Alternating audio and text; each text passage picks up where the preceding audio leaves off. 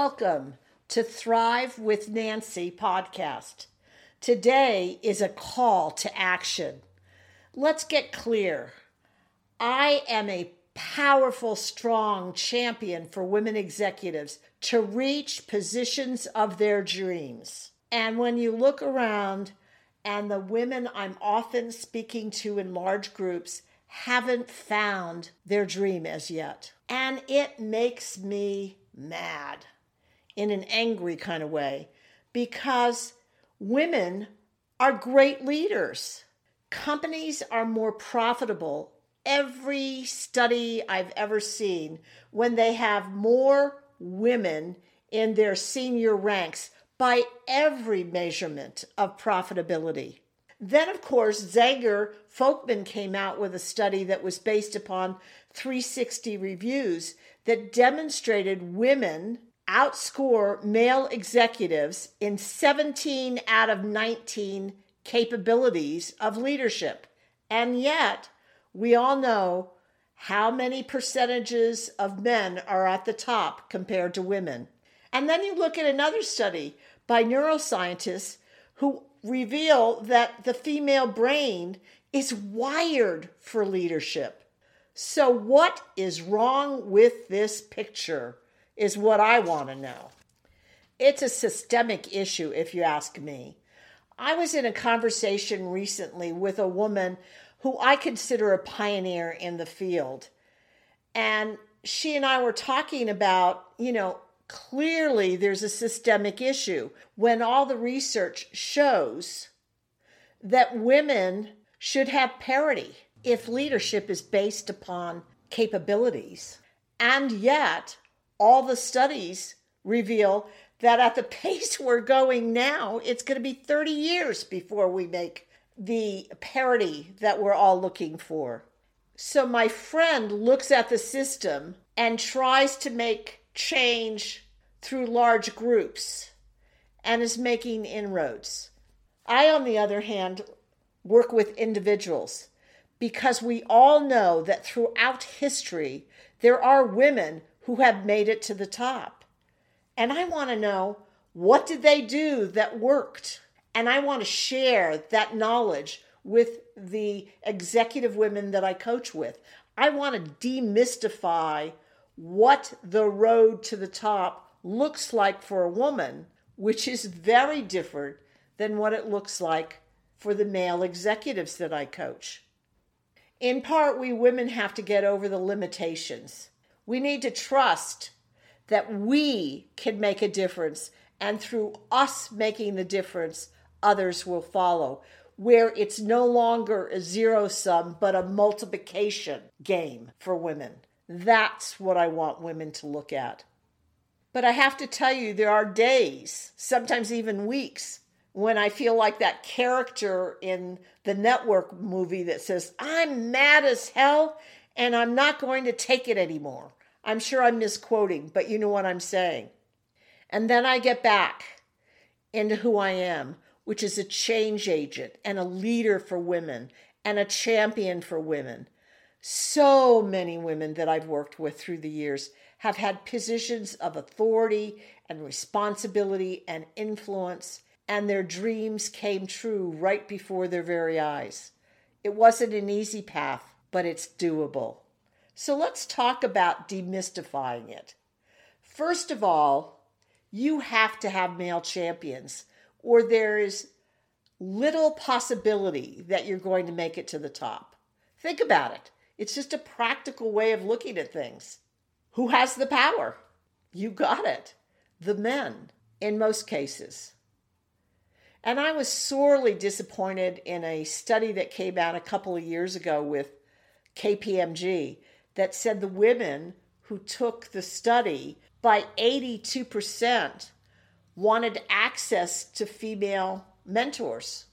And I'm not saying there's anything wrong with that, but females don't have as much power in most organizations. So if you're leaning in to create relationships and you have a limited time to do so because your schedule is so packed, if you fill it up with women, you're not moving your career as fast as you could if you had a bunch of guys in the marketplace who are sending out word about how great you are.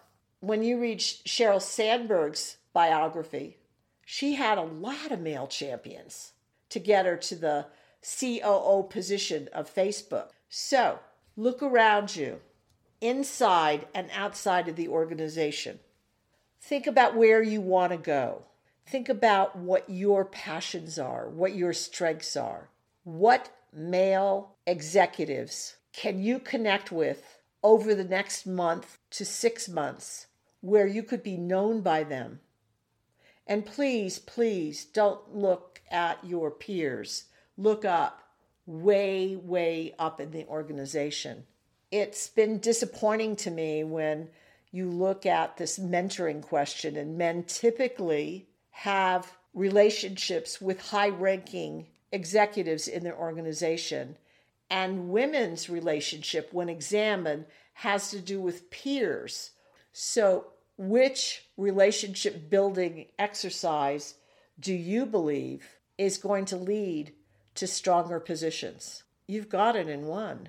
It's the ones that you create with people who have power, and it's you systematically reaching out, connecting as a woman, as a leader woman, as sharing ideas that you have, as congratulating these leaders on ideas or projects or visions that they've expressed that you can buy into, that's made a difference to you right where you are right now.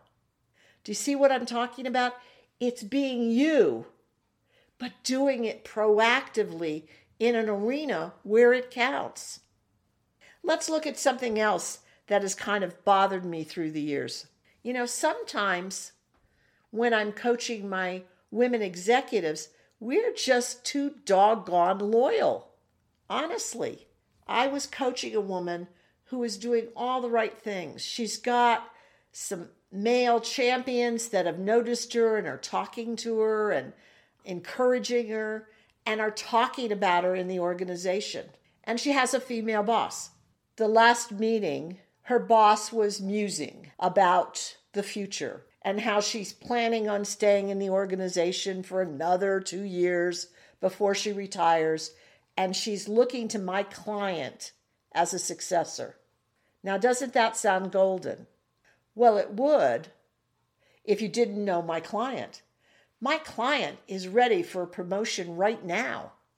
My client is going to make a difference in divisions higher than where she is right now. And what did my client say? Something along the effect of, well, you know I'm loyal and you know you can count on me. I was like, no. You need to look at your boss and say, you know I've been loyal for years. You know I'll continue to be loyal. And you need to understand I'm ready for promotion now, not 2 years from now. There's a position in the organization that would be perfect for me. Will you start championing me in that arena? And I promise to help you build succession in your division other than me being the person. Don't think I was the only one that wasn't a happy camper. My client wasn't any happier than I was. It's just she responded out of her loyalty gene rather than putting in any of her own best interests. How often have you found yourself doing that yourself? You need to share and speak up. Yeah, share is too soft a word. Speak up about what you want your career to look like. Don't passively wait for someone else to give you the e-ride ticket up to the top. That's not going to happen as quickly as it could if you were meeting the right people and having the right conversations and having the attitude that I'm ready. I also was talking to another client where she was being considered for a promotion, pretty well had it, I think, by what I was hearing. And one of the first things out of her mouth was, "Do you think I'm ready?" No, of course you're ready. And if you're not ready, you're such a solid, strong leader inside that you can meet any challenges you're faced with. Don't back away. Move into the challenge, because those who are at the top understand that challenges are the name of the game, and that's how they become successful and make their mark in the organization. So I started out with sometimes we're too loyal. Think about yourself right now. Have you been loyal to your company? Are you priding yourself on your loyalty? Have you stuck to it even when others have jumped ship? That is not a trait that's going to move you to where you want to be. Years ago, I had a phenomenal woman who was number 2, number 3 in the organization. They were kind of tied. And the number 2 or 3 person, who was a guy, left, jumped ship when they were going through tough times to another company. And my client actually got a really juicy offer from another company that she turned down. And I'm fine with her turning it down. Her intuition was saying, no, this isn't me. No, this isn't the right place for me. I always suspect that some of that was comfort zone, but we'll never know. But the part I want you to hear and understand is that guy came back to the company 4 years later when it was revved up and rolling and making money. He came back for a huge salary increase, way higher than my loyal client was currently getting or could even envision getting within the next 2 to 3 years. And she was not a happy camper. But I said to her, excuse me, didn't he go off, and I won't go into detail, but he gained skill sets from an organization was thriving. And those skill sets that he gained at that other company, he then marketed to his old company for a lot of money. That's called business. That's called leadership. Loyalty has nothing to do with it. It's about what the marketplace demands of its executives.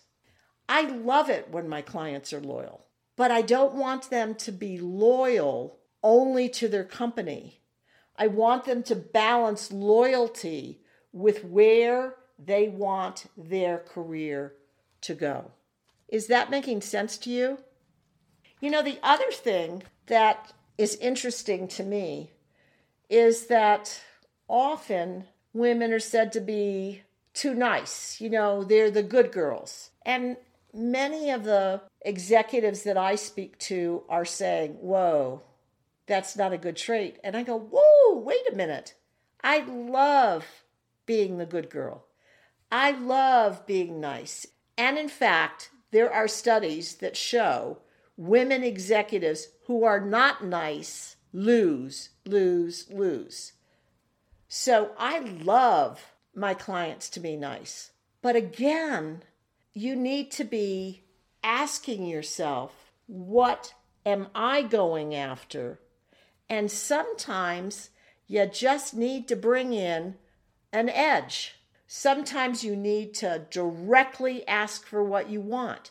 Sometimes you have to say no, all in a nice way, but with that edge, because you know who you are, you know where you're going, and you know what you bring to the company and the value added that you bring every single day. Sometimes I think that the reason we choose to be nice to move up the corporate ladder is because we don't have confidence in ourselves. And I get it. I remember when I was coming up the ranks and how little confidence I had in myself. But I also started listening to what people were saying about me, that what they were saying about the work I was doing, what the projects I was working on created in the organization. And slowly but surely, and I'm sure you've seen this too, I realized that I was a huge contributor. And even though there was a period where I didn't feel confident in my contributions, I actually stood proud and strong on the work that I was doing as the confidence builder. So when someone asked me to do something that was way outside of what I thought I was able to do, it would be, of course I can do that. I never said, oh, do you think I can do that? It was always a response, oh, yes, of course I can do that. Oh, yes, that is really something that will make a difference in the organization.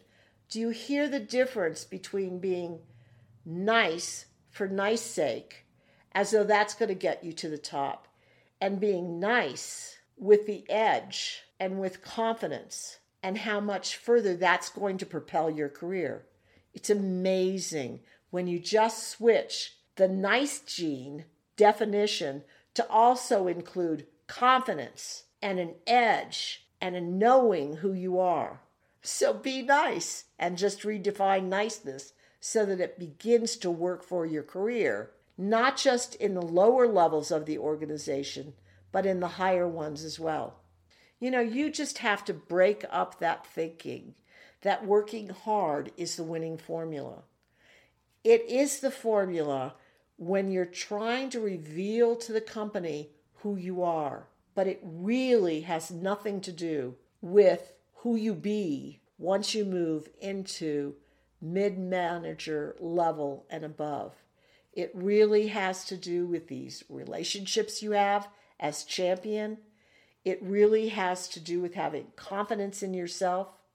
It really has to do with feeling so comfortable with self that you ask for the work you want, and that you ask for the jobs that you want, and you ask for the salaries you want, not from a demanding point of view, but from a confident look at what I am contributing to the organization point of view.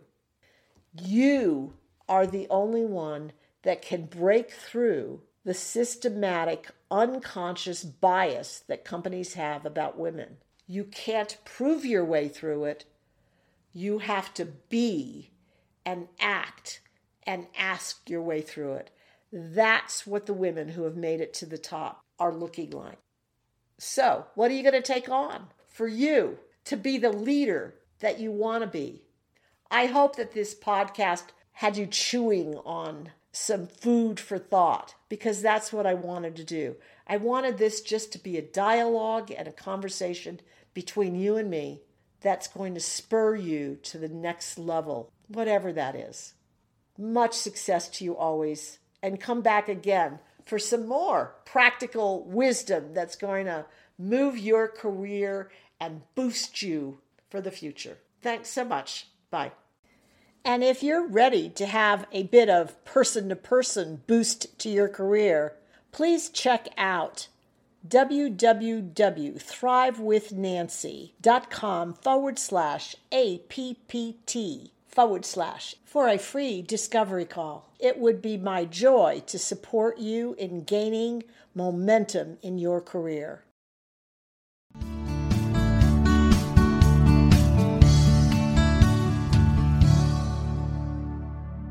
I'm thrilled you've listened to the Thrive with Nancy podcast. My intention is to offer quick tips designed for you to apply right away, ones that will boost your career immediately.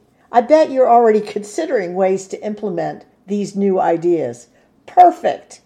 Now, if you do me a favor, pass the podcast link on to those who will benefit, your friends and coworkers. Thanks so much.